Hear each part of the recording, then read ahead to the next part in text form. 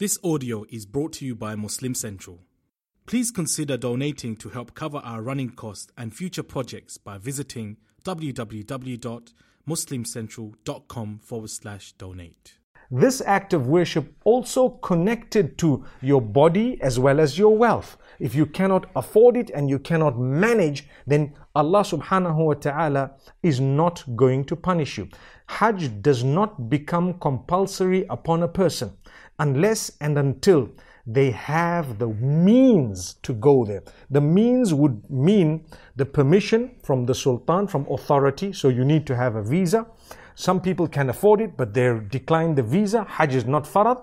You continue applying until you get the visa, it becomes farad. If you cannot afford it in terms of money, it is still not farad until you can afford it. And if you are unable to do it because of your health, then the ulama have spoken about how you may send someone on your behalf in order to fulfill it if you are sickly and unable to do it.